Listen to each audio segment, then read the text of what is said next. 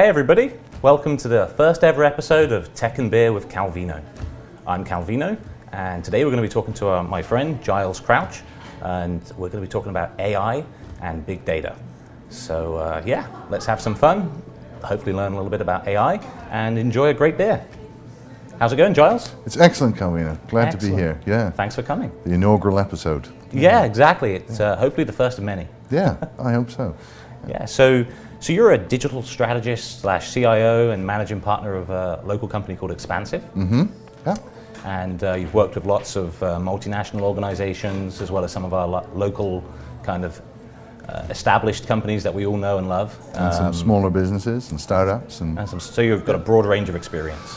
I hope so, yeah. Yeah, that's awesome. And would it be fair to say that you're one of the kind of leading experts locally in AI and big data? I don't know about an expert, but more than a working knowledge of it, perhaps, yeah. And mostly focused in the business application of it and how businesses can leverage it and governments, yeah. So tell me a bit about that. Tell me about your experience and some of the things you've done.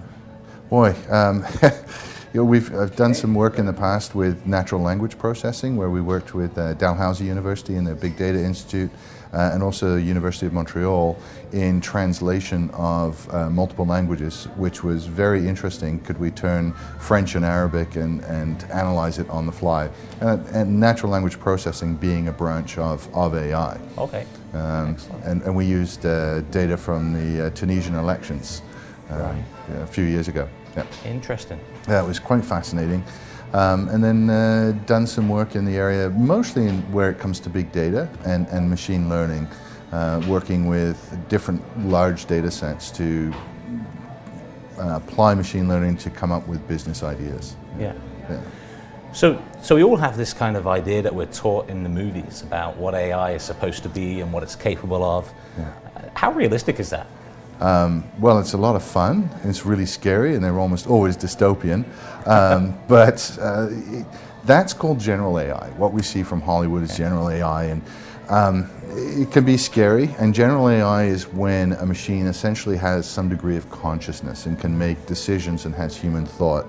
And we're not there yet. In fact, we're really far away from it. Where we are today is what they call weak AI.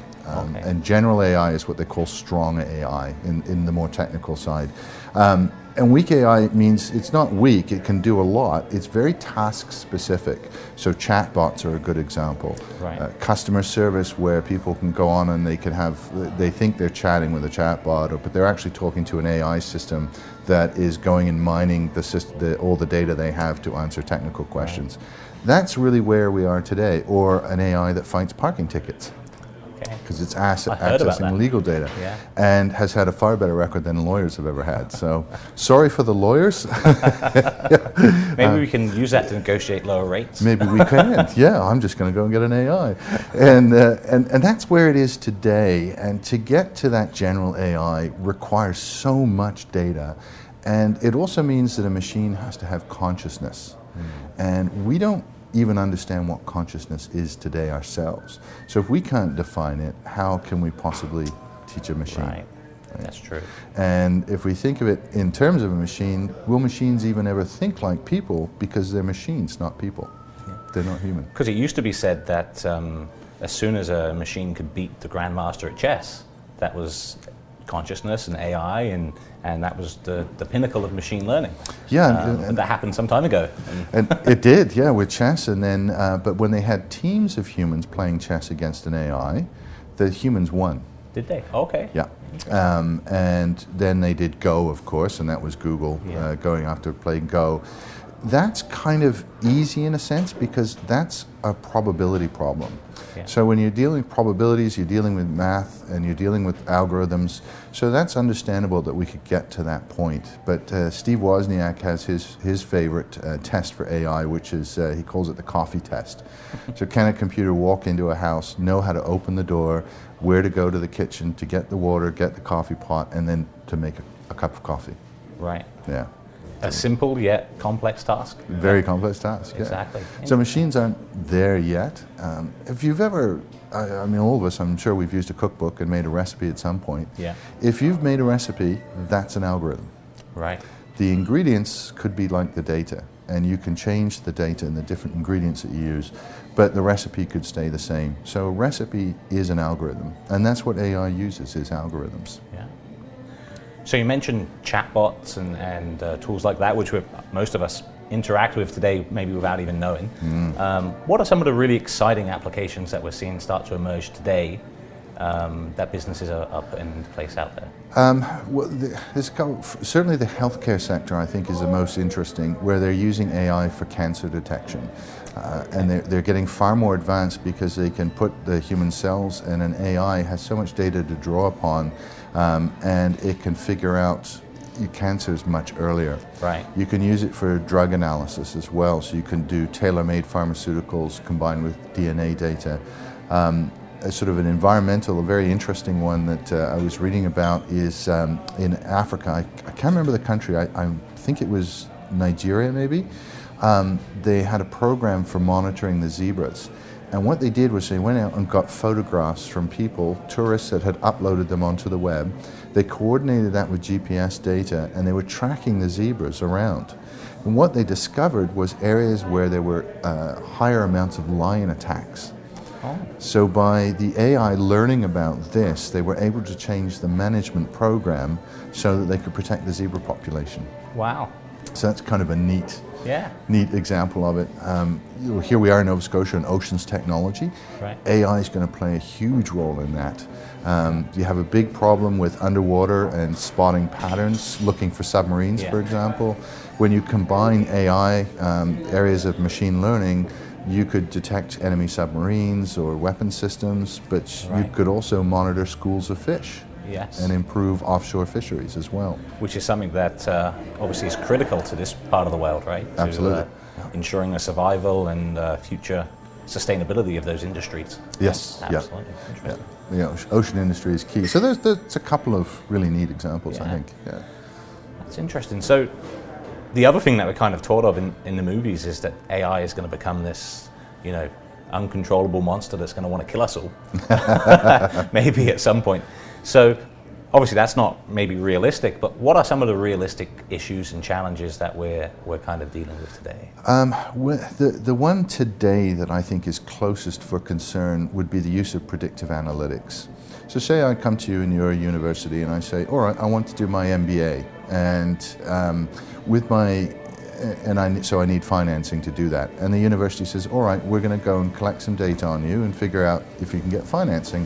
So they get your information, they also get your parents' financial information and their track record and history, and they say, look, your parents really didn't do anything big. They were sort of maintenance people or whatever. They earned a lower income. And so, we look back generationally and we think you're probably not going to be good as an MBA. Right. So, no, we won't train you as an MBA, but if you'd like to go to community college and learn how to fix car engines, we'll pay for that. Yeah.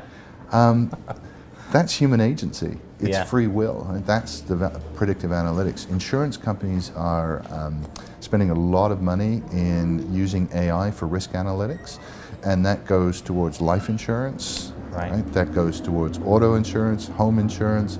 So those are areas that we need to develop rules and practices for. A little further down the road, we could get super intelligent computers. And there's a difference between AI that's super intelligent and AI that has a consciousness. Right. So you can imagine, you could create a very super intelligent computer that has no morals and ethics and says, humans really are the cause of all the trouble on the earth, and they do go out and find ways to kill us off. Yeah. That is within the realm of probability. Yeah. Or possibility, I should say. Yeah. And they wouldn't be completely wrong. They might not be. The state of affairs right now. Some perspectives, interesting. Now, on the good side, politically, they might be able to stop rogue candidates from becoming presidents. Right. That would be very helpful. That would be very helpful. Yeah. Interesting. It's got a long way to go. Yeah, and it is one of the most. When I look at all the technologies that are out there today that are kind of emerging and have a potential impact on the future of mankind or business, AI for me is one of the most exciting because it's when you look at other ones, they kind of have a limit to them. Yes. And AI, it's where is the limit? And I'm sure there is a limit somewhere, but right now it's hard for us to kind of quantify where that is. Well, it is and it isn't. In one sense, there are two really big limitations right now, Okay. Or maybe three. One is volumes of data. So the companies that are leading in AI, and you think of them are Facebook, Google, Apple, Microsoft, the big tech giants, and that's because they have vast amounts of data at their fingertips. But they all have different kinds of data. Google's probably at the top because they have Google Maps, they have search data that they're collecting, and email, where they do aggregate information. Apple doesn't have that variety of data. It's all within their own ecosystem, and same with Facebook. Facebook doesn't have as much search data, but Facebook has sort of personal data, what our lifestyle is and what our preferences are. So data is one limitation. How much can you store? Data storage is very expensive. It's come down phenomenally. But to produce AI, when you're talking to Siri, there are vast data centers back there that are processing that in real time. So that takes a lot of energy.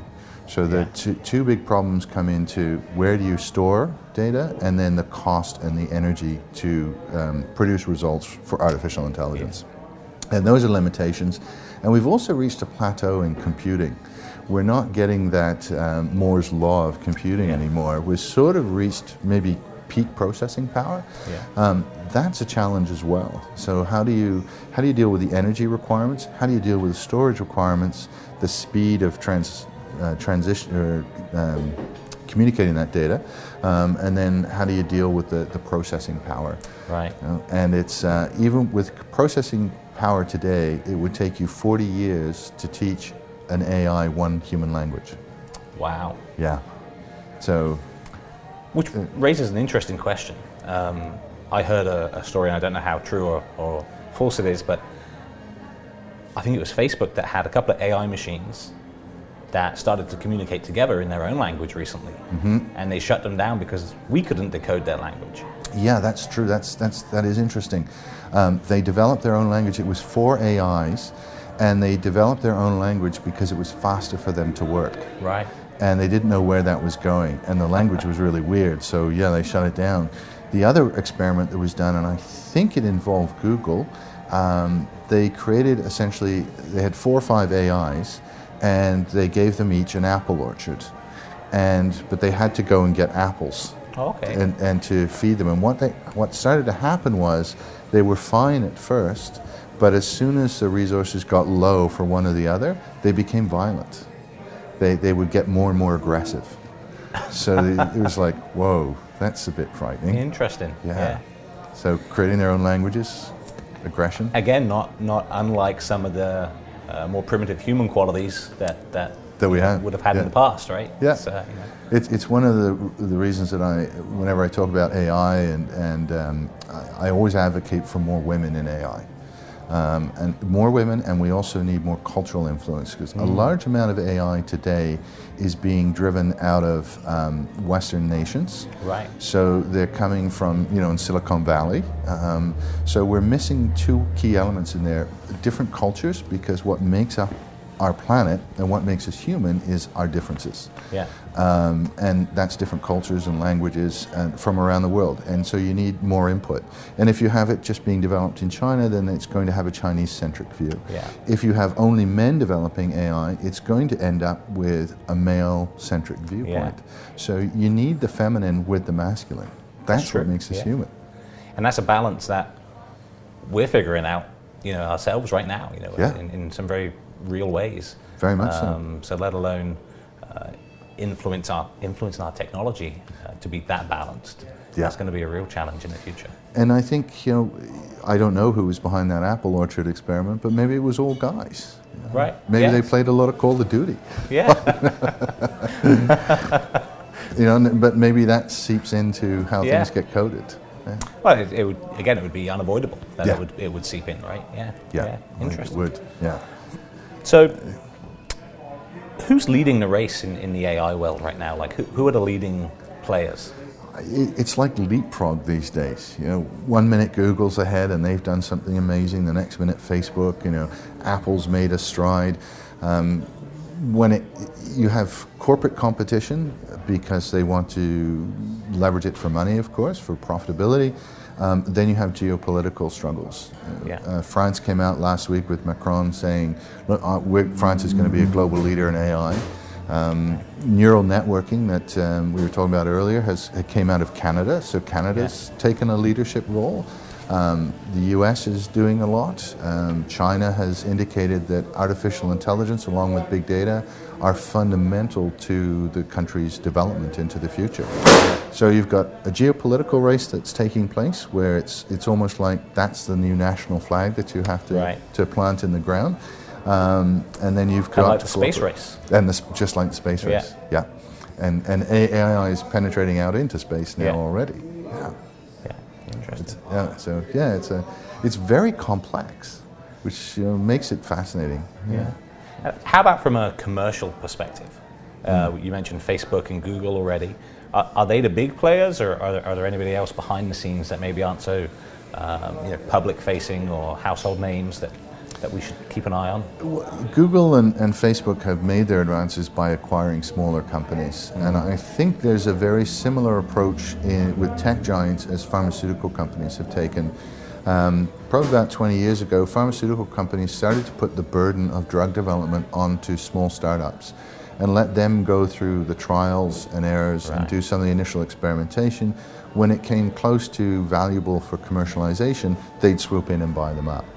And that's what Google did with deep learning. They went in and bought them. They were out of the UK. I don't think Facebook's going to buy Cambridge Analytica. Probably not on their acquisition list. I think we're all okay with that. But I think a lot of it will come through acquisition. There probably is some really cool companies doing some really neat stuff. Even here in Nova Scotia, I know that there's some investment in AI through Dalhousie. St. Mary's is looking at it. UNB in New Brunswick, MUN in Newfoundland is doing some stuff. So I think that there is potential here too. Smaller companies will pop up, but the big giants will probably swoop in and buy them and absorb them. So, as a younger person, perhaps looking for their future in the technology field, or even in the workplace in general, what can they do to get involved in AI? How can they protect themselves, make sure that their jobs aren't going to be taken away by AI? Or how can they maximize their potential within that field? What kind of advice could you give them? Well, this is where something like STEM comes in, and so the science, technology, engineering, and math. Get those fundamentals and build on them, but don't forget about the arts too. Jack Ma said a little while ago that humans in the future of AI, it's going to be about them understanding how to create music and be more creative as human beings. That's where AI doesn't do very well. It does terrible. And I think that's where human creativity comes. So we, go down a technology path, and I think the right mix is to understand the technology. To get into the basics of AI is really easy. Just Google Google AI.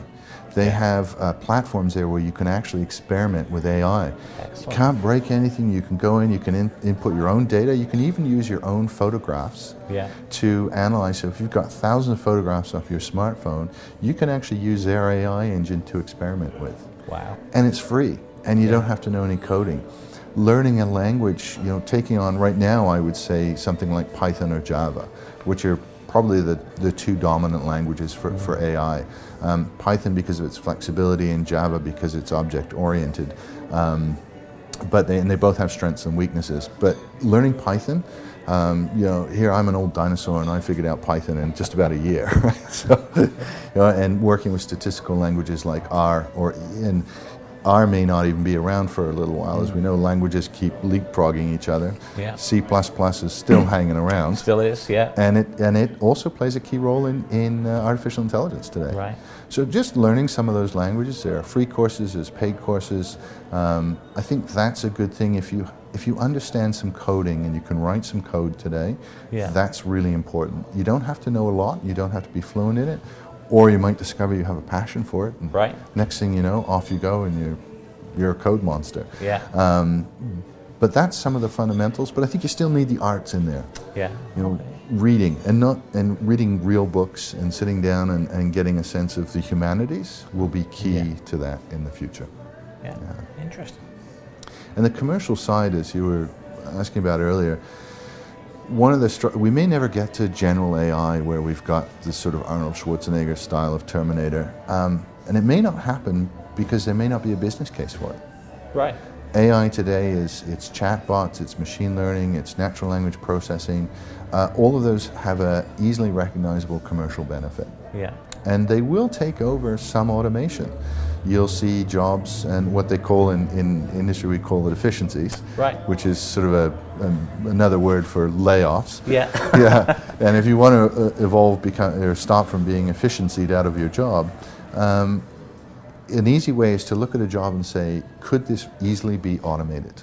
Right. So that could be an insurance adjuster. It could be a general practitioner or a nurse practitioner in healthcare. Sort of these lower jobs that don't require a lot of skills. But oddly enough, AI doesn't always do well with over complexity. Right. But if you think that a job can be processed really easily, that job's probably going to be gone within 15 to 20 years. Yeah. Yeah. Very good chance. And sometimes when we look back at the course of human history, that's happened at different points from the industrial age right up until today. Yeah. And it's not always a bad thing. It takes adjustment on our part, but other jobs, new jobs are created, and new opportunities are out there, and normally there's a net benefit to society. You know, we no longer have the industrial kind of issues that we had. No, we don't have China kids. has most of them now. Yeah, that's right. And even they're changing to a more services-based economy. Exactly, you know, exactly. Where's going to be the next manufacturing hub? Yeah, every technology is a double-edged sword. Yeah. And every technology has unintended consequences. You know, Twitter was designed as a platform for ambulance crews to communicate with hospitals. Right. That was the purpose of Twitter. Now we have an insane president who's perverted Twitter entirely. Yeah. So, not to get political. And then the telephone. Alexander Bell invented the telephone to share opera music. Right. He had no intention of sharing it with for people to communicate, and that's how we ended up using it. So it's really hard to say how we're going to end up using AI. Same as robots, and we're going to create whole new jobs. If someone said to you 20 years ago that there's going to be a job called a social media manager. What's social media? What's social media? Yeah. Yeah. It's, or whole businesses that grow up around repairing the screens on our tablets and our smartphones. Yeah. That's a whole, and then the industry that came around with creating cases for them and all the rest. So that's created companies and jobs. Yeah. That's true. We often forget about that, I think. We do, yeah. It's again, human nature. We get sidetracked by the kind of fear and uncertainty and lean towards that worst case scenario. Yeah, the business side is hard because it's business and it's industry, and the purpose of a business is to be profitable and to make a profit, and there's nothing wrong with that. But they cut through the hype. But the media has the hype, and the way that we communicate as a species is through stories, and we tell stories, and maybe it's that ancient fight or flight thing. So when we tell these dystopian futures like the Terminator, and we get all scared, maybe that's our lizard brain talking. Maybe. Yeah. Interesting. Yeah. So, from your perspective, what are you working on? Are you working on anything that's in the next few months that's interesting in the AI world, or anything that else you'd like to tell us about? I'm doing some stuff in the IoT space with a company that's they will actually use machine learning. They've developed a device that sits into your toilet bowl, and the initial test is for diabetes. So when you get up in the morning and you have your morning ablution, it tests what's in the toilet bowl and comes back and says, oh, your blood sugar's high or low, or they're working on a pregnancy test. They're working on a PSA test for men. And that will use machine learning, so that's an element of artificial intelligence to actually help within the healthcare side. So I'm working and advising them on that. And there's a couple of other companies that are doing some interesting area in AI. Excellent.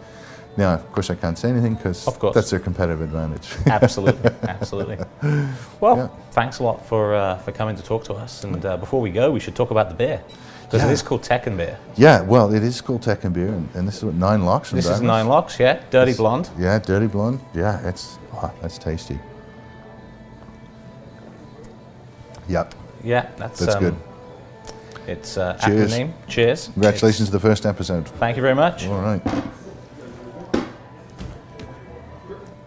Thanks, everybody. Hope to see you again next time. Hey, everybody. Welcome back to Tekken Beer. We're live again from the Celtic Corner in Dartmouth, Nova Scotia. And today we're going to be talking about a topic that's not only really important, but really interesting as well, and that's cybersecurity and ethical hacking. And it seems like, at the moment, if you turn on the news, every week there's a new breach from some big company or some new kind of virus that's got out on the market that's going to threaten everybody. So it's going to be really interesting to learn and talk about this. And our guest today is Travis Barlow. Travis is VP and founder of GoSecure and manages their advanced threat protection group here in Dartmouth. Is that correct? Did I get that right? Not quite. Not quite. I'm a VP of the threat hunt group there, yes. But Okay. founder of the Atlantic Security Conference. That's right. Atlantic Security Conference, yeah. Good try, though. Well, I always for make effort. mistakes, so that's what the beer's for. Covers a lot of mistakes. Good. So Travis is going to have a chat with us today and hopefully, bring us up to speed on what's going on in the cybersecurity world. Sure. And today we're drinking the Garrison Irish Red. Perfect. Yeah, so cheers, Cheers. Travis. Welcome to Tekken Beer. Thank you. It's not bad. Yeah, that's good. That's my first time. I could have a second one of those. Absolutely, yeah. Yeah. Garrison, they're another local Halifax-based brewery. They are. They've been around for a little while, but they do a good job. That's delicious. That's just right. So what's your background, Travis? That's a great question. 21 years in now, so Okay. I'm starting to date myself in regards to age. This is 21st year in. Started off help desk when I got out of school. Wow. 1 year of college help desk. Working with a little company called Maritime Tell and Tell, MT&T. Yeah. Back when they were still around. I don't know if anybody remembers that. Again, getting older. But went from there, always interested in cybersecurity, to the point where I was talking cybersecurity a few times. I almost got fired from different jobs for doing so. 2006, I went and got a CISSP, a Certified Information Security Systems Professional. So it's a pretty well-known certification. It was one that I overstudied for. Scared to death to write it. Biggest exam of my life up to that point. Cost a fair bit of money. Had to fly to Montreal at the time to write it. You couldn't do it online. Okay. Went and wrote that. Was humbled by that experience, let me tell you. I was sitting in a room with about 80 other people that were writing it. And most of them definitely had more experience than I did. I was the youngest guy in the room. And there was a lot of people in tears. They were that stressed about this exam. Like, it was, for a lot of people back then, it was a fundamental or pivotal moment for their career if they could achieve this. Yeah. So I achieved mine. I came back, did a bit of consulting for different companies, talked security a couple more times to clients, was told don't do that ever again because it's going to slow down our project implementations. Okay, sorry. And then, I worked for a couple different organizations, finally doing a bit of security at one, which was great. Lasted about a year there and left for other reasons. Then worked with the Big Four accounting firm, which was a great experience. Learned a lot. But what really started my career was about a year in, I got a call from a friend of mine who was at a little bar called Tribeca in downtown Halifax, down from Toronto. And he said, you got to come have a drink with me. And I said, I'm on the way home. He said, no, come around, turn around. I said, I got a little kid at home now, an infant, right? And he said, I already called your wife. It's okay. I'm like, we're in trouble now. Those are the best friends, the one that organized the drinking for you before you go. So I done a UE, got back on the bridge, and I was going over to meet him, and I called home, and before I had a chance to say, I already know, and you're paying for the shopping trip. I'm like, okay. So anyway, we got over there, and we had 3 beer in. He said, why don't you throw a conference here? And I said, it won't work. And 6.5 beer in, I picked the venue, came up with the name pretty well, and a time, and we said, we're going to do this. And then the next day, after getting a cab home out to Lawrencetown from downtown, which is not cheap, because I certainly couldn't drive at that point. The next day, I get a cab back in, get my truck, go to work. I'm sitting in the office about 10 a.m., hungover, just miserable. Yeah. And he sends me an email, said, can't wait to go to your conference. And I'm like, oh my. So then we had to troll it off. And that's what really started my career. I got to be honest with you, in IT security. We pulled it off. I got some like-minded people together, formed a nonprofit, bootstrapped it with one of my lines of credit. The first year we had 42 people. I'm pretty sure 40 of them we paid for. It was interesting. This past year in April, we were up to 702. Wow. So good organic growth, and we continue to grow. Yeah. That's what really started me down the line and got me. The first year of that conference, I had 3 job Yeah. offers the second day, Yeah. all pure security play. I took one, and the career's just kind of gone like that ever since. Right. It's the most interesting field that I know of. It's Yeah. the most exciting. It's not for somebody that wants to work 7 hours a day. Right. It's a field that you need to be on all the time. You need to be researching. I'm sure Yeah. you can work 7 hours a day and do all right, but if you want to be a leader, you can't. Yeah. It's a lot of effort that goes into this. Like anything, I guess it's probably, especially in a field that's changing so much, you're going to get out of it what you put into it, right? So, Precisely. yeah. And as you mentioned earlier, there's so much happening every week. There's new breaches. I mean, if you're following the news, just yesterday and today, there was a major breach apparently at 2 banks. Okay, yeah, it's a breach. Is it major? I'm sure they think it is. I'm sure the people impacted think it is. But when somebody says major breach to me, I'm thinking a full compromise. Yeah. This appears to be stolen credit card and account data, Right. which is bad enough in itself. I'm not downplaying that, but I love how the media makes a sensational story out of these things. The media definitely has an interesting role to play in how people perceive security breaches and the potential risks involved. Mm-hmm. And I mean, like anything, they sensationalize a lot of it, right? So that's interesting. Yeah. So tell me about your work with GoSecure and some of the stuff that you guys do there. Sure. So I joined about 4 years ago to build out a threat hunt practice. So GoSecure's been around since 2002, Montreal-based. I joined about 4 years ago with an idea. Okay. And it was interesting because they got behind me and my idea, and we built it out here in Halifax. We have 39 people. We deploy our technology. We threat hunt for people 24/7, organizations on their networks and off their networks as well. And when we see a threat, we can actually mitigate it for them. Okay. So it's been rather interesting. It's been a learning experience. What Yeah. I thought threat hunting looked like 4 years ago, much like our conference, what I thought it looked like Right. at the beginning, it doesn't look like today. What's changed? What's the biggest change? Technology, the speed that Yeah. needs to be achieved in. When we initially started, most threat hunting was based on, even our competitors today, a lot of them still do this, logs and traffic. Okay. What we find, where we get a lot of our findings that lead to threats, is behavioral based now. So we've moved that road, down that road of behavior based on the endpoints and servers, Right. workstations and servers, which has really given us a leg up. And we continue to evolve. So now we're actually have a couple data scientists and developers working with me. We're building. We have our own machine learning backed threat hunt platform Right. that we're just seeing the, maturation of right now. We're starting to deploy. Yeah. And it's definitely given us a leg up. So everything we've learned in the last 3.5 years from a threat hunt perspective, we've taught technology to do for us. So Right. now we can focus on the real key things that we want. I missed them. Sorry. Yeah. Yeah, Yeah, we got some special guests. definitely. Yeah. Airborne. Exactly. Interesting. So you mentioned machine learning there, and I mean, I'm in the IT space as well, and I get different vendors come to me with kind of machine learning based products with lots of claims about what they can do. What scares me about that is that when you're talking about your security, are you really going to trust it to a machine? How do you know if the machine learning platform is really doing what it says it's doing? So that's And, a great, and how do you know that that's not breached itself? valid question. And I can tell you that I was at RSA about a month ago, and that's the biggest security conference in the world, and it's the biggest vendor pitch in the world. Yeah. I don't know how many vendors they had there, but I spent 2 days walking that floor looking at different technology. Not much excited me.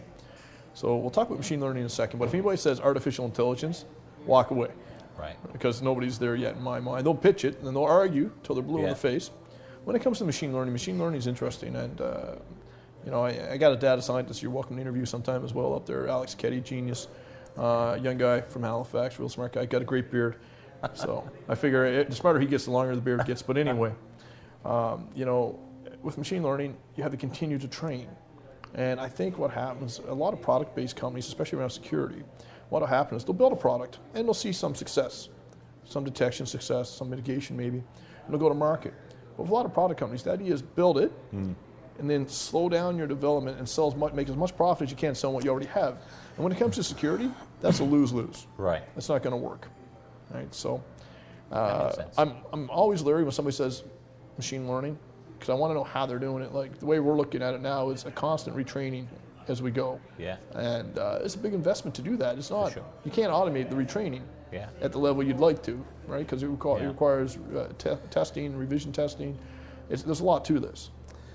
So If I'm a small business owner or a business owner today, what are the biggest kind of risks to me from a cybersecurity perspective? What should I be doing? What should I be looking out for? What should I be aware of? It really comes down to the type of business you are.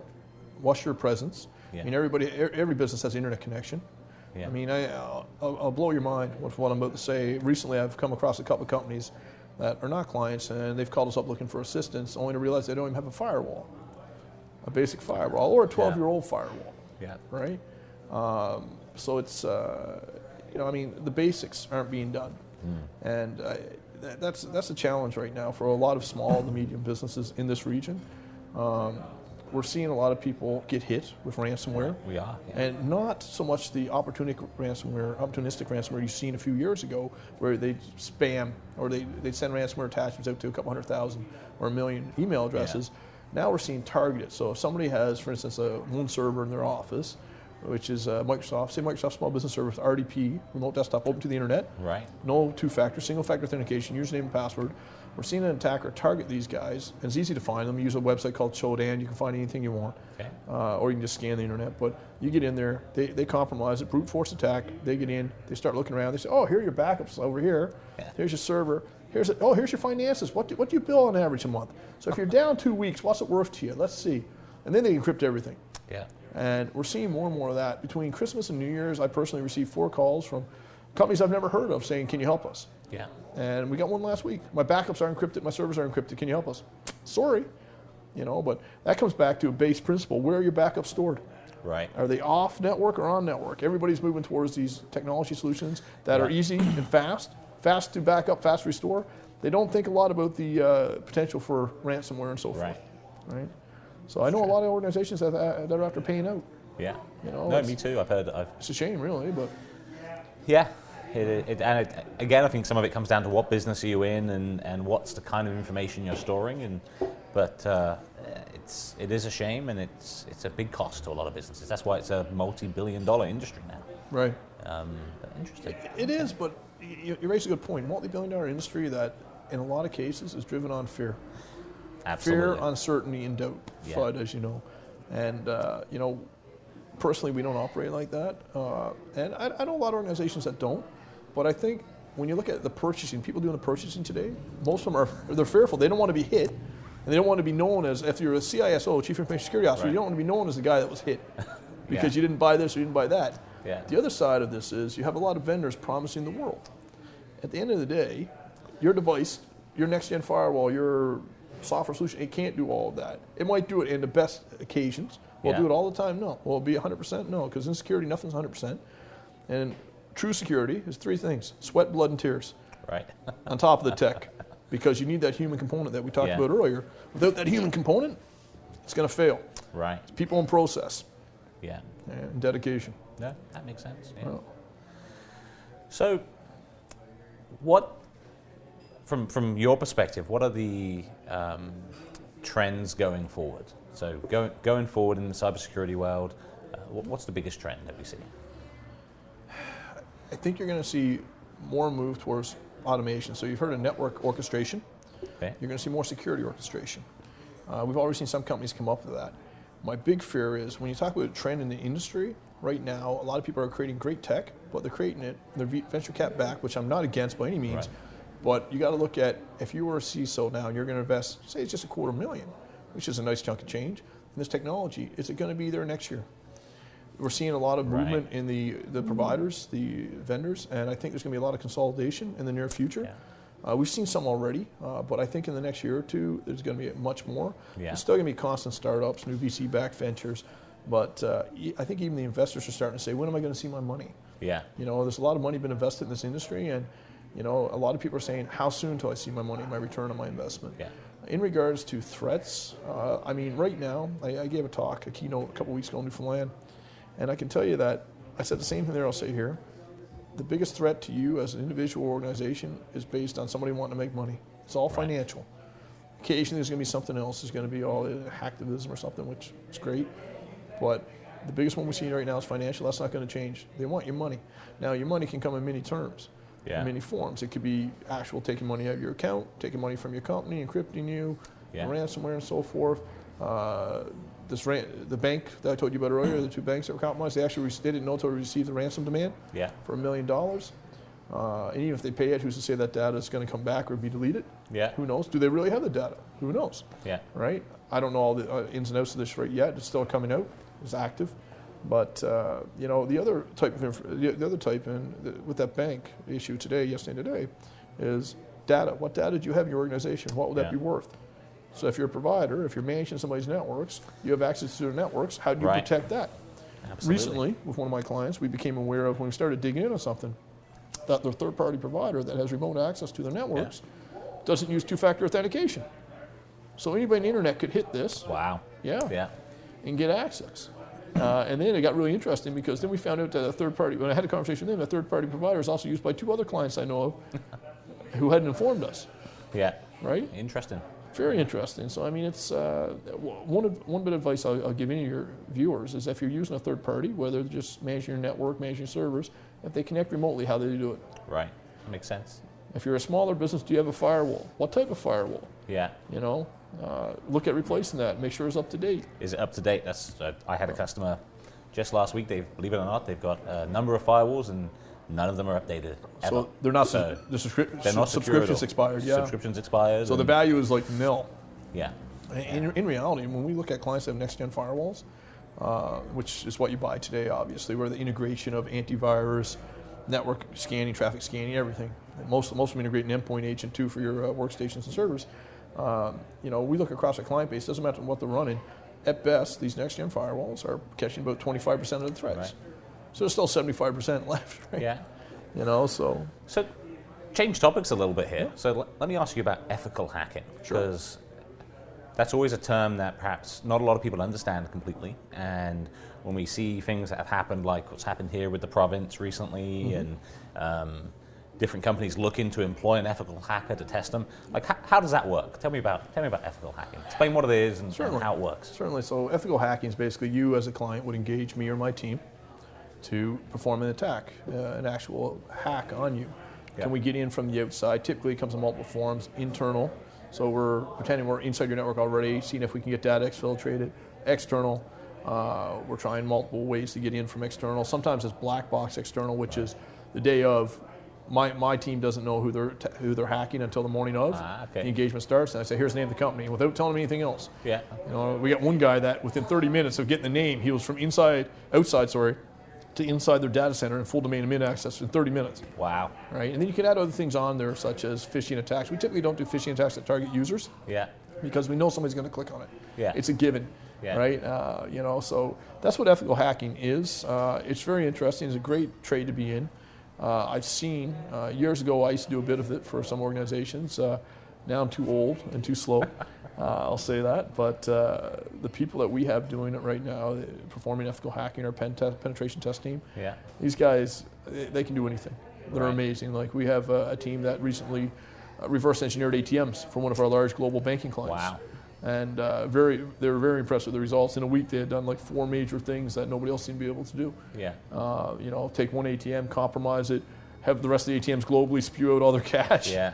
Things like that. So when he was so excited, the main guy sent down to do this. He called me up. He said, "So what do you want to do?" I said, "Well, let's go for a road trip." And of course, we were joking. We wouldn't do that, but it was definitely interesting. The client was happy. But that's the level of things that we do. Yeah. We pen test airplanes. Right. A lot of manufacturers of airplanes will use us, and before we, that USB you can plug in to charge up your phone, right? You plug that in. Can you get from there? Can you take over the flight systems? Right. In the last couple of years, there's been some claims, so our team would actually pen test some of those planes before they're allowed to be certified to fly. Yeah. Yeah. So it's an amazing industry. It's an amazing part of our industry. Yeah. And I know a lot of people say they do this. The advice I can give you, if you know anybody who wants to be a pen tester, right. It's not as simple as just saying, let me write a certification and go, because you need to understand every aspect. You need to understand the code, the network, right. Everything. I would imagine there's quite a high level of not just intuition, but kind of understanding of multiple systems that needs to be there. I don't know. I find intuition comes from understanding to an extent myself when it comes to these things. But definitely a high-level understanding of everything. For my people that do threat hunting, I start off with packet analysis. Right. Can you do packet analysis during the initial interview? Here, tell me what that is. If you Yeah. can't do it without Google, I got to be honest with you. You know, you're probably not going to be a good fit. Yeah. You know, so, but no, the industry itself, pen testing is amazing. You know, it's a great career for somebody. Okay. The salaries are very, very well done for people that can get results. So that brings up a good question. So how, it's a great career, and obviously cybersecurity is going to be around for a long time. So how does somebody get into it? What are the main, what's the best paths in? What's the... I would always recommend you start with a network course. Okay. So whether it's diploma in network support, network engineering, architect, maybe Masters of Internet Networking from Dalhousie. They have a great program over there. Shelley Keynes, Bill Robinson doing a great job over there. Okay. Big supporter of what they do. Nova Scotia Community College here in SCC, they're actually starting this year their first cybersecurity course, 2 years. Wow. Which is very impressive as well. That's Ron cool, McLeod's over there leading that, doing a great job, some other people. Pretty excited about that. I'm pretty excited to see in 2 years' time the level of resources we have coming out of that. Yeah. What a great thing for this region as well to have those kind of courses in our education. Because, I mean, we've got some fantastic educational institutions. We so do. to start spitting out tech-focused talent like that will be awesome. There's a big market for it, I tell you. I mean, we started here, and my whole goal was to start with GoSecure here and export our services everywhere, hire here and export our services. And we were doing quite well. And lately, in the last year, we've landed a lot of clients in the region. But that's indirect. That's not something we were chasing. Yeah. The goal was to hire people here, create jobs, and to do services elsewhere. Our first client was in Boston. Right. 4 years ago, we had some desks. The chairs hadn't arrived. We were on lawn chairs. You know those folded ones from Canadian Tire with the beer cup holder? Yeah. That's what we were sitting on. We had our first client, and it just kind of spawned from there. And now I think we're getting ready to deploy to our 100th right now. Wow. Yeah, so I'm pretty excited. But that's a coming great up. milestone. Yeah, cheers to that. It'd be good, man. That's cool. It'd be good, thanks. But like you said, with the right resources, it can be done here. And the more we educate people, and especially if we set them up right when they're going right into school. Yeah. So otherwise, I mean, I've hired a lot of people that came out of Nova Scotia Community College that came from the database administration program. Okay. They seem to have the mindset they need. Yeah. And then we give them a 3-month boot camp. We train them up, and then they work on our senior people, and we slowly bring them up the ladder. But some of my best threat hunters are DBAs. That's their education. Okay. Yeah. And I tell clients this, and they come up and they meet them, like, this is amazing. They're blown away because they're used to old guys like me and you. Right. And you know what? Old guys like me and you can't keep up with these kids today. I'm telling you. It's like watching these people operate. It's like watching somebody back. Yeah. Remember arcades when we were kids? I do. You remember you get $10 in quarters, you go to the arcade, and you. I'm so sad that I was thinking just the other day. I was so sad that arcades don't exist anymore. Yeah, that dark, danky arcade with the flashy lights, the smell of cigarette smoke, because you can still smoke in them. You know, I miss that. Yeah. Ironically, I really miss that. And Golden Axe, that was my game. I don't know what that was. You know Golden Axe? No, I grew up in the UK, so we probably had different Pac-Man. games. Yeah, Pac-Man and Defender, remember Sega Defender? Rally and stuff like Sega that. Rally, Yeah. Defender, Afterburner? Yes. Yeah, I used to play that. Yeah. I still got a Sega at home. Do you? I got Okay. a Atari Nice. 2600 and I got a Sega. Not the Genesis, just a Sega. Yeah, just But, a Sega. yeah, it was a good time, man. Yeah, absolutely. That's cool. Kids today got it easy. These new Xboxes and PS4s. Well, you know, and they're so connected, right? It's you know, whether it's through phones, tablets, computers. They don't even have to get up out of their chair to explore the world. Yeah. It's a good thing and a bad thing. I think it's a balance, right? It's how do you? I think, from a security point of view, I have some massive concerns about this generation. Right. Yeah. You know, we're seeing it. I mean, everything's out on the net. If you look at what happened just with Facebook, Yeah. people are calling me when all that got announced about Facebook and that third-party company that was based in the UK. Cambridge. Cambridge, Cambridge thank you. Analytica. Taking all the data. I got to be honest with you. People are calling me up. I'm like, what do we do? I'm like, well, and they're mad. And I'm like, why are you mad? Even my family was mad. My family uses Facebook to share pictures, Newfoundland, Yeah. right? And why are you mad? Well, they shouldn't have done this. I'm like, but you put your data out there. And Well- I know they shouldn't have done it, but common sense says if you give it to somebody else, you can't control what's going on. It's funny you mentioned that. I was talking last week to a few people about the Amazon Alexa Yeah. and those in-home devices. And I mean, okay, you know, they're there. They're fairly simple devices. There's only so much they can do. But for me personally, I'm not ready to have those in my home yet, just because I've got a family. You don't know where that data. We're not fully aware of what it means to have a fully integrated IoT home.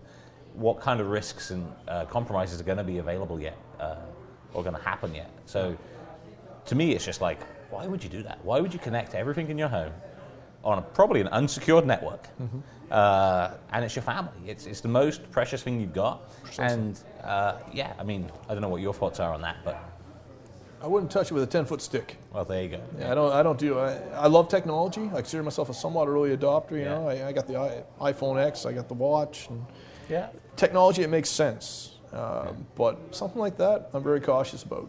Like you said, you don't want it near your family, near your house necessarily. You know? A lot of my colleagues, a lot of my friends have them. Yeah, and they're great. Yeah. I mean, South Park did a great skit on this. Cartman. Right. I haven't seen that. Yeah, well, I'm not going to recommend you watch it, but you should watch it. Nobody else should watch it. But he has Alexa, and he has the other one, and he gets them all talking, and you know, it's interesting. But recently, there was just in the news 2 days ago, or maybe it was Friday, there was a lady that basically her conversation was recorded and sent to a friend of hers, a conversation between her and her husband in a personal setting. There were keywords in there that caused Alexa, I believe, to record it and then send it to a friend of theirs. Right.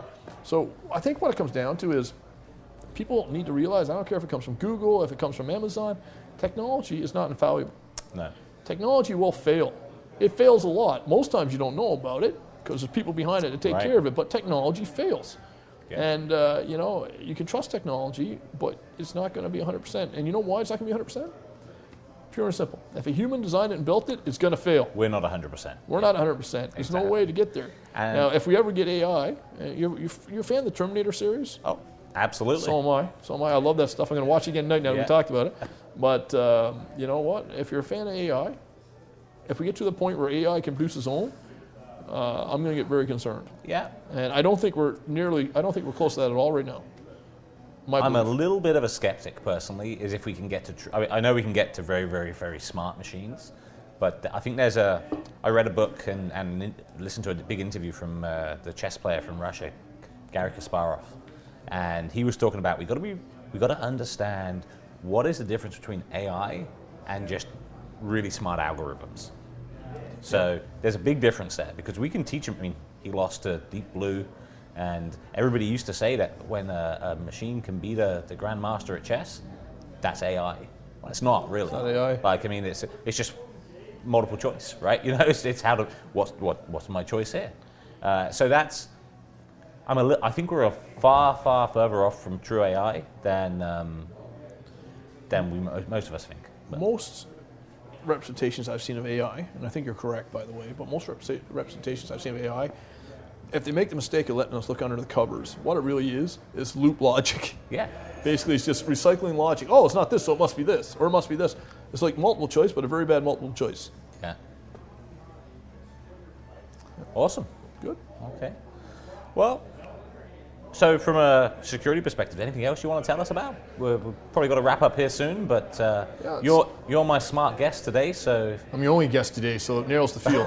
Let's be realistic. Well, I always try to have smart guests, so, you know. I thought you were going for good looking. That's what you told me today. No?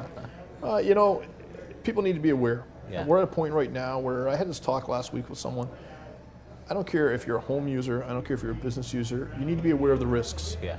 Okay, and there's a lot of great resources out there to learn about these. I'll mention one organization, Serene Risk.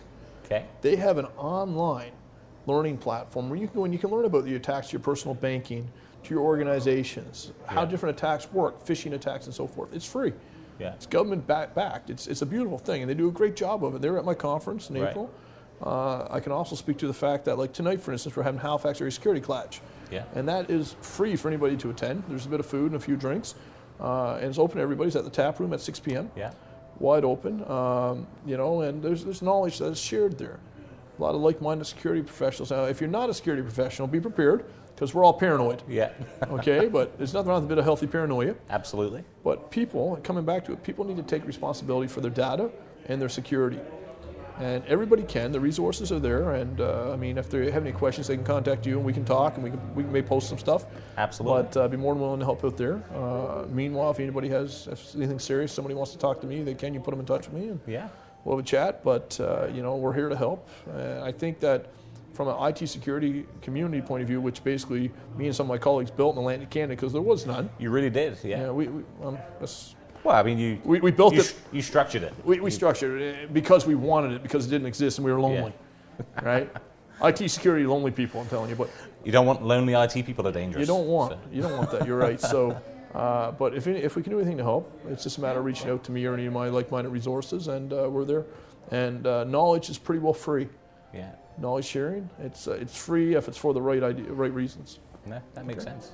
Good. Well, thank you very much. Thank you. I want to say thanks to you, Travis, for coming on the show today, and thanks to you and Go Secure for sponsoring this event. Our pleasure. It's very much appreciated. And yeah, if you're out tonight in Halifax and you're looking for an event to attend, go to the HASC, the tap room on the Tap Lower room Street. is the third floor above lower deck. Above the lower deck. That's yeah, right. above lower deck. Yeah. And yeah, check it out. So yeah, thanks a lot, guys, and catch you next time.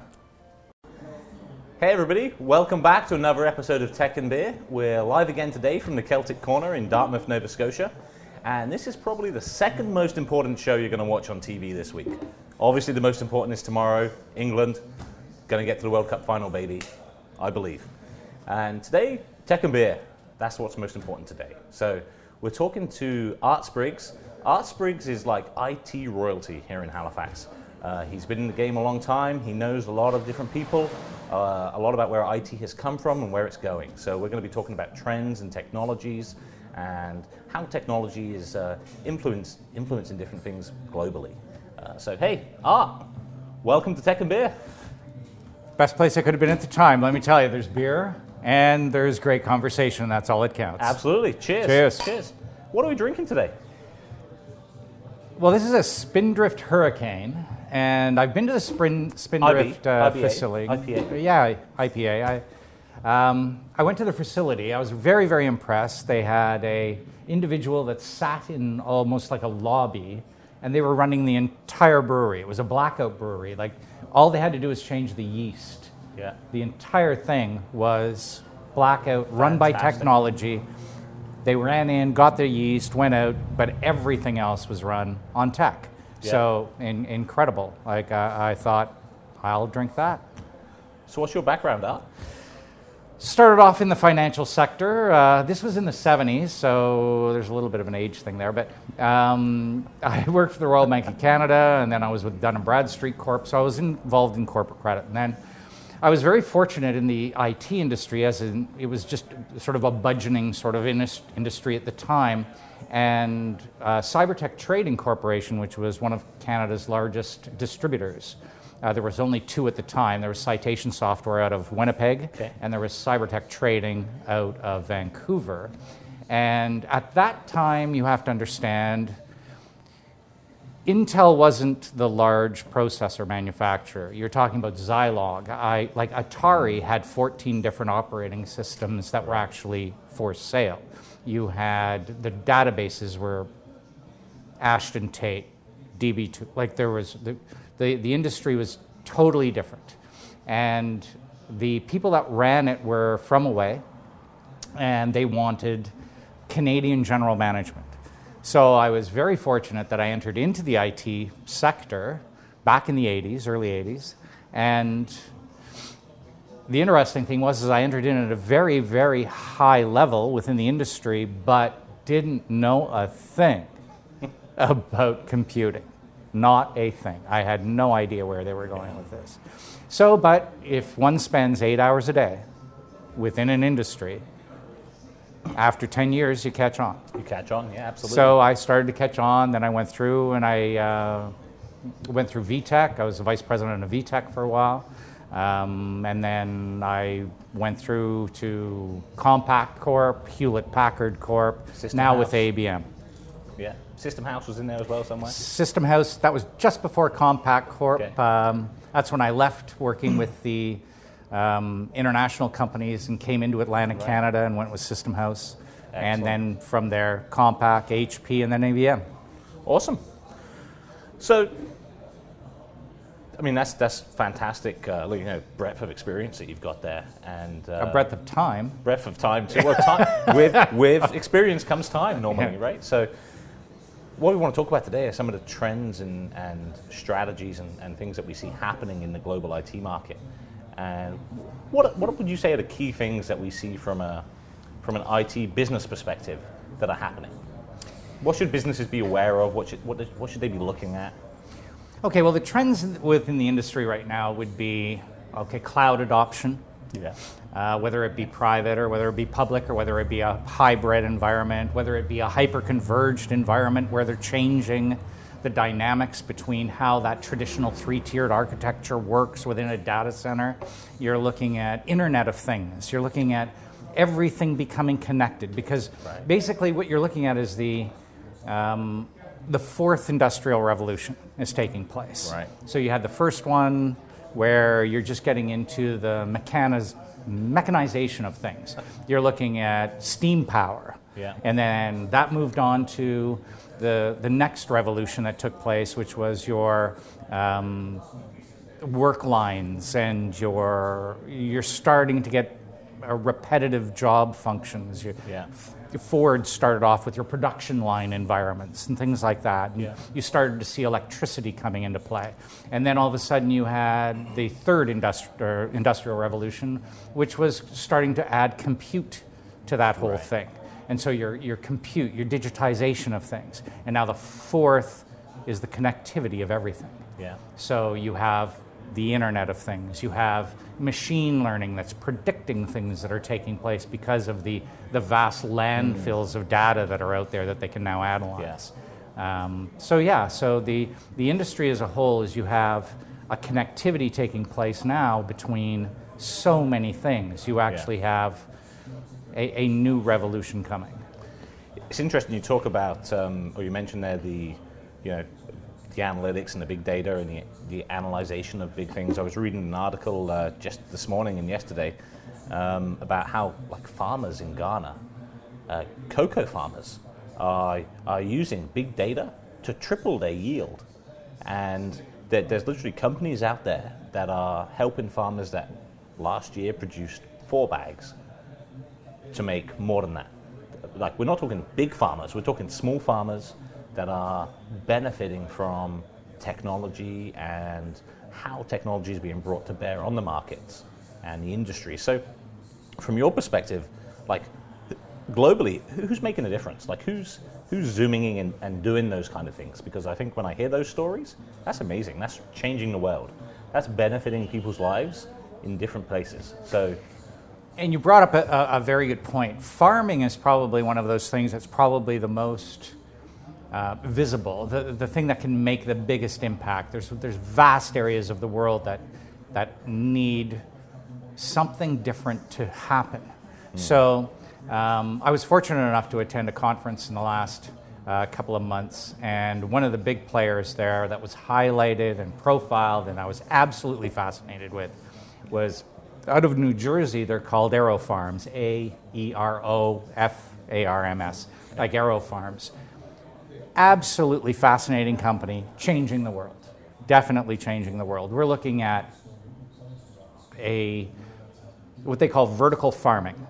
So close to the population base, they have a facility, indoor facility. They use aeroponics, not hydroponics, aeroponics. Okay. They use 1% of the land of traditional farming. They use 95% less water than traditional farming. They use no pesticides, and they don't use any genetically modified seeds because they don't need to withstand harsh environments. Right.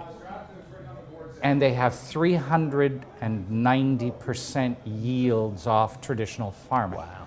That changes the world. Yeah. I can move that anywhere. I can do something with that. I saw an interview recently with Ford Motor Company. Now everybody talks about autonomous driving, right? Okay, so autonomous driving, everybody's, there's no driver, so on. That's not a thing. That's going to be a thing, but that's not a thing. Not right now. Not right now. What we're looking at right now is a process, though. And one of the heads of Ford got up and they went, by 2020, 2020 is not that far away. We're 2018 right now. Couple of years. 2020 is right there. There will be enough technology embedded into the standard Ford vehicle that 90% of the accidents that occur right now will not occur. They can already reverse park better than most of us can. They can certainly reverse park better than I can, especially after a nice spin drift. But the Ford Motor Company is doing incredible things. amongst others, to embed technology that would make autonomous driving more of a process. It's not a leap or a leapfrog into, oh, well, now there's no drivers. Now, my son was probably the most insightful when he looked at me, and this was a few years ago, and he said, you know, we're going to look back on today, and we're going to laugh, he says, as I explain to my grandchildren, and when they go, okay, you were traveling down the road in a car at a couple of 100 feet per second in an intercombustion engine, 3,000 pounds of steel and glass, and how did you stay safe? Don't worry, son, we painted lines on the road. And that kind of insight from him led me to really be interested in what Ford was doing with the autonomous driving, with accident prevention, with sensors, with so on. And then the autonomous driving piece has real implications for business too, because the trucking industry, I mean, they've already started making autonomous trucks, semi-trucks that do deliveries, and they've made deliveries on the highway where the computer's just driving the truck. And when you look at the roads here in Canada and the rest of North America, semis are big, powerful vehicles. They're responsible for the movement of so many goods and so many things that we need, but they're dangerous. They're definitely dangerous. When you have an accident with a semi, it hurts. It hurts, right? Like and those are the things that not surviving. Can be mitigated rather than eliminated, but they can be mitigated to a 90% rate. That's incredible. You look at different technologies that are coming into play, like VR technology. They were wondering, like, outside of gaming and amazing movies, VR technology is coming into play. Skip Russo, with the Institute of Creative Technologies in California, began VR therapy. So he started with a project where he dealt with Canadian and American veterans who were suffering from PTSD. And he realized that in the event that he could use VR glasses and so on to reproduce the point of trauma. So he would put them back into Afghanistan, he would put them back into the places where the trauma took place and treat them within that space. Right. And that would go well for phobias, that would go well for so many things. There's a long list of applications that you could use that type of VR technology for. So those are some of the things where the world's making a difference. Yeah. The key to it all is how do I secure this down? Right. So the big trends would be AI, VR. What do you think of cryptocurrencies, Bitcoin? Okay, that is a very nice. Cryptocurrencies have such opposing views from two factions. You have Warren Buffett, who will sit there and go, cryptocurrencies are never going to be a thing, don't put any money into it, and so on. And then you have the other side, which is a foundational concept behind blockchain and so on, which is financial institutions are changing the world with. So it is that's a diverse one. I wouldn't personally invest in it, but I'm fascinated at there really isn't any money anymore. It's not backed by a gold standard. It is just a transactional model, and it is a business model. Yeah. And I think that given the right catalysts, that the cryptocurrencies are going to keep maturing into a viable form. Maybe not in their current form, but in a viable form. And even in that article I was reading that I mentioned earlier about the farmers there, they talked about how in Russia they started using a particular cryptocurrency, which is one I've never heard of before, so I can't remember what it was called. It began with a K. But they were using it for the farmers to trade between themselves. So I think there's lots of applications for it. It's just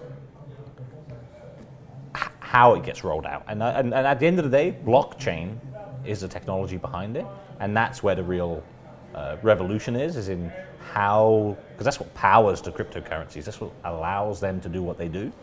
So that's And I like that. That's The kind of reason I like interesting that thing. is you've got a disruptive technology disrupting disruptive business. Right. Like the rate of change is perfectly explained in that scenario.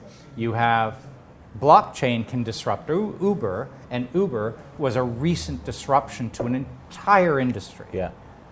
Because you'll no longer need a centralized repository of administration of funds. Yeah. Basically, blockchain is just a distributed ledger sheet Yeah. that can be validated by lots of people so that everybody gets paid, and we don't need the central repository. So Yeah. I could have me contact you, you could turn around, drive me somewhere, I'm laughing. Yeah. And you're gonna get paid, everybody's getting paid, Everybody's getting paid. and I like it. Absolutely. So we're approaching a first here in tech and beer history. We're going to need another beer. This is, when you have Art Spriggs on your show, you need to prepare for more beer. You know, That's just the I reality was of- talking to a security, a brilliant person in network and security, and that was Glenn Stacy, and he's with Fortinet these days here in Atlantic. Fortunate to have him here.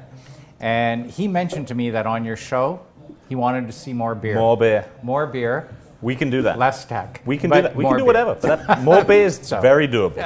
So I was thinking more beer. And So back to the tech piece. yes.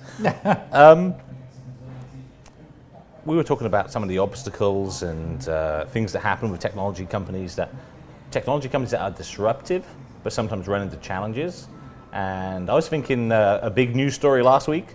I always pronounce this company's name wrong. Theranos. Yes. Elizabeth what- Holmes. Yeah. What do you think of that scenario? Okay, so for those of you that don't know, She was like Theranos, changing the world.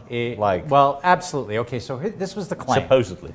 Okay, so she went to the venture capitalists in the beginning, all right, Yeah. and went to the venture capitalists and said she has a technology that she would like to develop that would take a couple of droplets of blood instead of vial after vial and be able to run full spectrum blood tests. And they would be able to do it faster, cheaper, and there was no need for the big needle scenario, just a pinprick, and off you go. Yeah. Goes to the VCs, turns around, $700 million later in VC capital, and a big hype.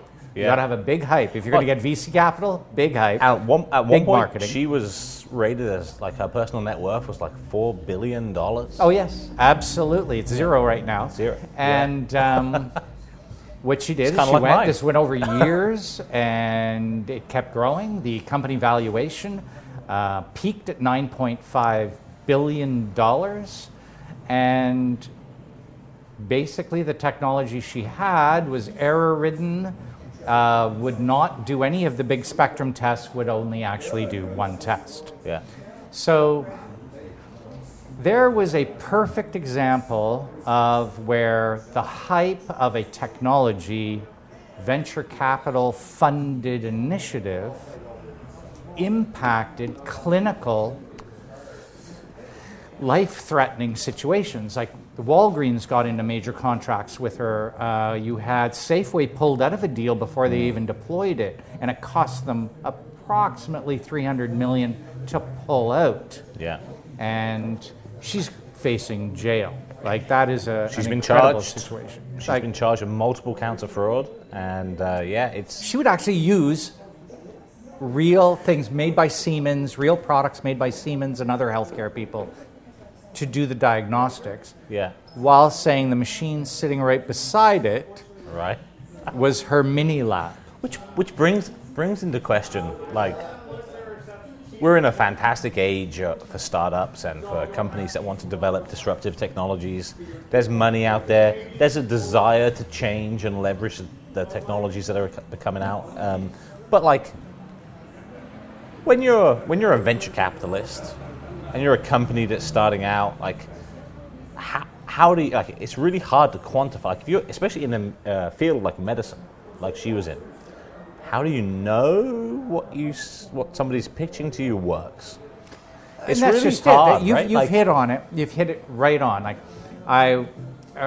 recently I had the privilege of actually seeing somebody that was a huge venture capitalist investor, brilliant investor, was in on the ground floor of Airbnb, in on the ground floor of Uber, Snapchat, all of them. Like, he was right there and did a great job. You know who he is, and by name. And he's also in part of a venture capital group like A Grade. And so, and now this is what we're talking we actually about. have some other new biz. Yeah. Awesome. Thank you very much. He's part of A Grade right now, which is a $100 million venture capital group. He's a brilliant guy, and he just happens to have been on TV a lot, which was Ashton Kutcher. Our last waitress was much better looking. Yeah, well, I know, but that's not what we got. But there's people that probably like him more. Yeah, absolutely. And so Ashton Kutcher came out, and he mentioned part of the problem. Like, he mentioned that, like, in what you were referring to, when he invests in a company, and he's a brilliant investor. Yeah. Like, his A grades are like 100 million now, and he's brilliant. And he said that if it sounds plausible, he's not listening. Like, when he got involved with, he needs to make sure that if the big players in that industry even hear about it, they will discount it as being not a thing. So in Airbnb, for instance, like, his theory is okay. So when they did their pitch to him, he looked at them and he went, "So I'm gonna bring in a stranger into my house, Right. or I'm gonna stay at a stranger's house? Yeah. My wife is gonna stay at a stranger's house. My husband's gonna stay at a stranger's house. I don't think so. This isn't happening." He goes, "Keep talking." Yeah. Because if the big boys hear about it, Well- keep talking. And that was the thing. So she was involved, and the industry is involved in a hype-driven infrastructure. And don't get me wrong, that's not wrong. Yeah. But there's no model to compare it to. Right. There's no business model that it'll conform to. Auditing isn't going to have any conformity at all to any previous audit format.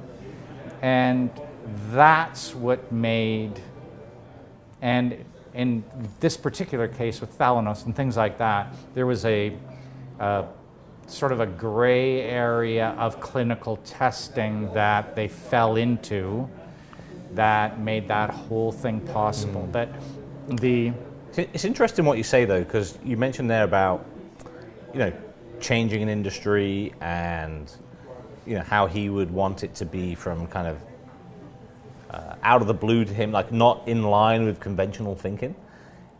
And I've been involved with a couple of startups recently, and they're trying to change different industries like the automotive sector, things like that.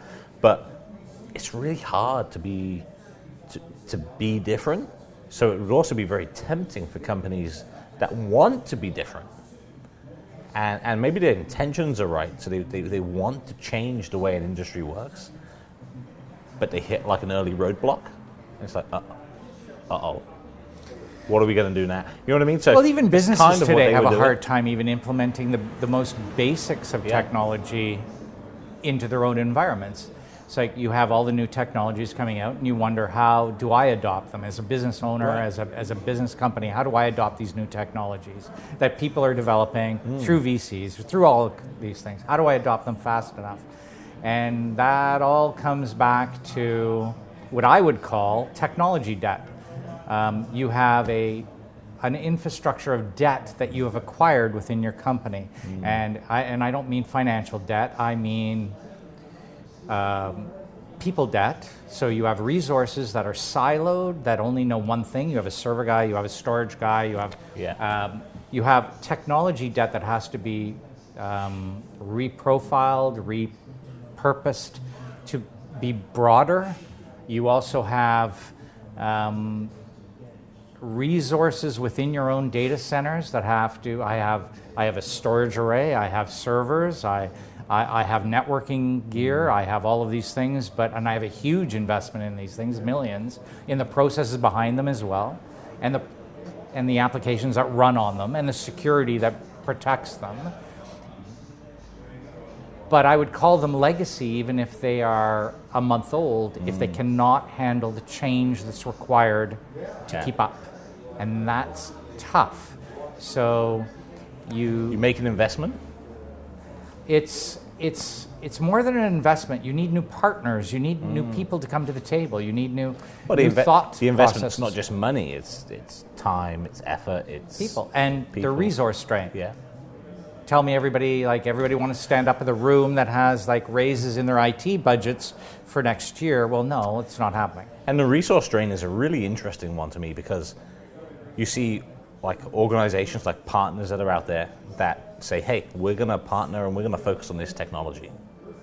Well, the moment that technology becomes slightly deficient or slightly replaced by something else, slightly irrelevant, even if it still works like it should do, that opens the door for a new company to come in, a startup or a disruptor of some sort to come in and say, hey, we've got something that's better, something that's new. So as an existing, established organization, how do you fight against that? Like, what's the plan? The plan is a difficult one because you do have to start from the ground up and you have to assess each workload. You have to be able to say, what is the best delivery method currently for this workload and how do I make it adaptive?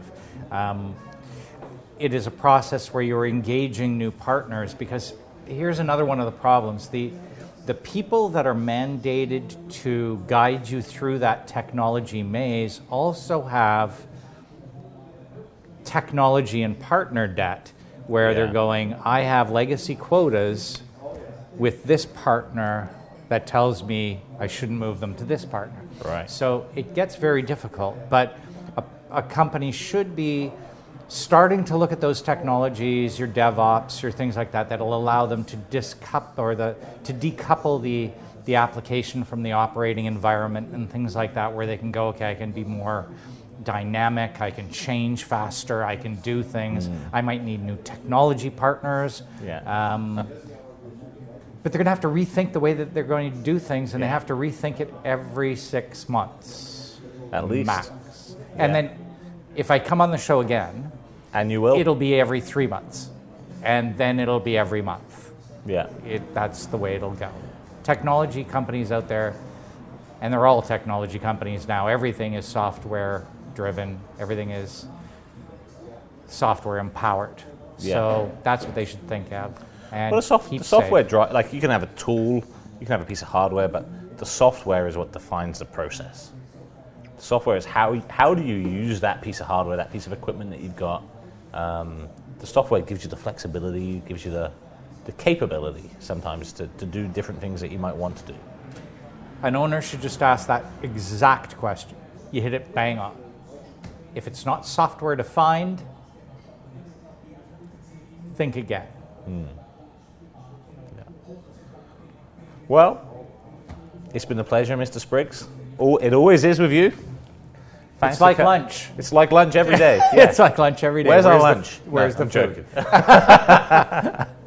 But no, it's been good. It's the technology world is ever changing, and there are a few people like you that have the breadth of experience and knowledge to talk about such a broad range of topics. So I appreciate you coming on, and it's been fantastic. I'm sure we'll have you on again. And I want to give a shout out to everybody. Thanks for watching, and check us out. Follow us on LinkedIn, follow us on Facebook, and see you for the next episode, guys.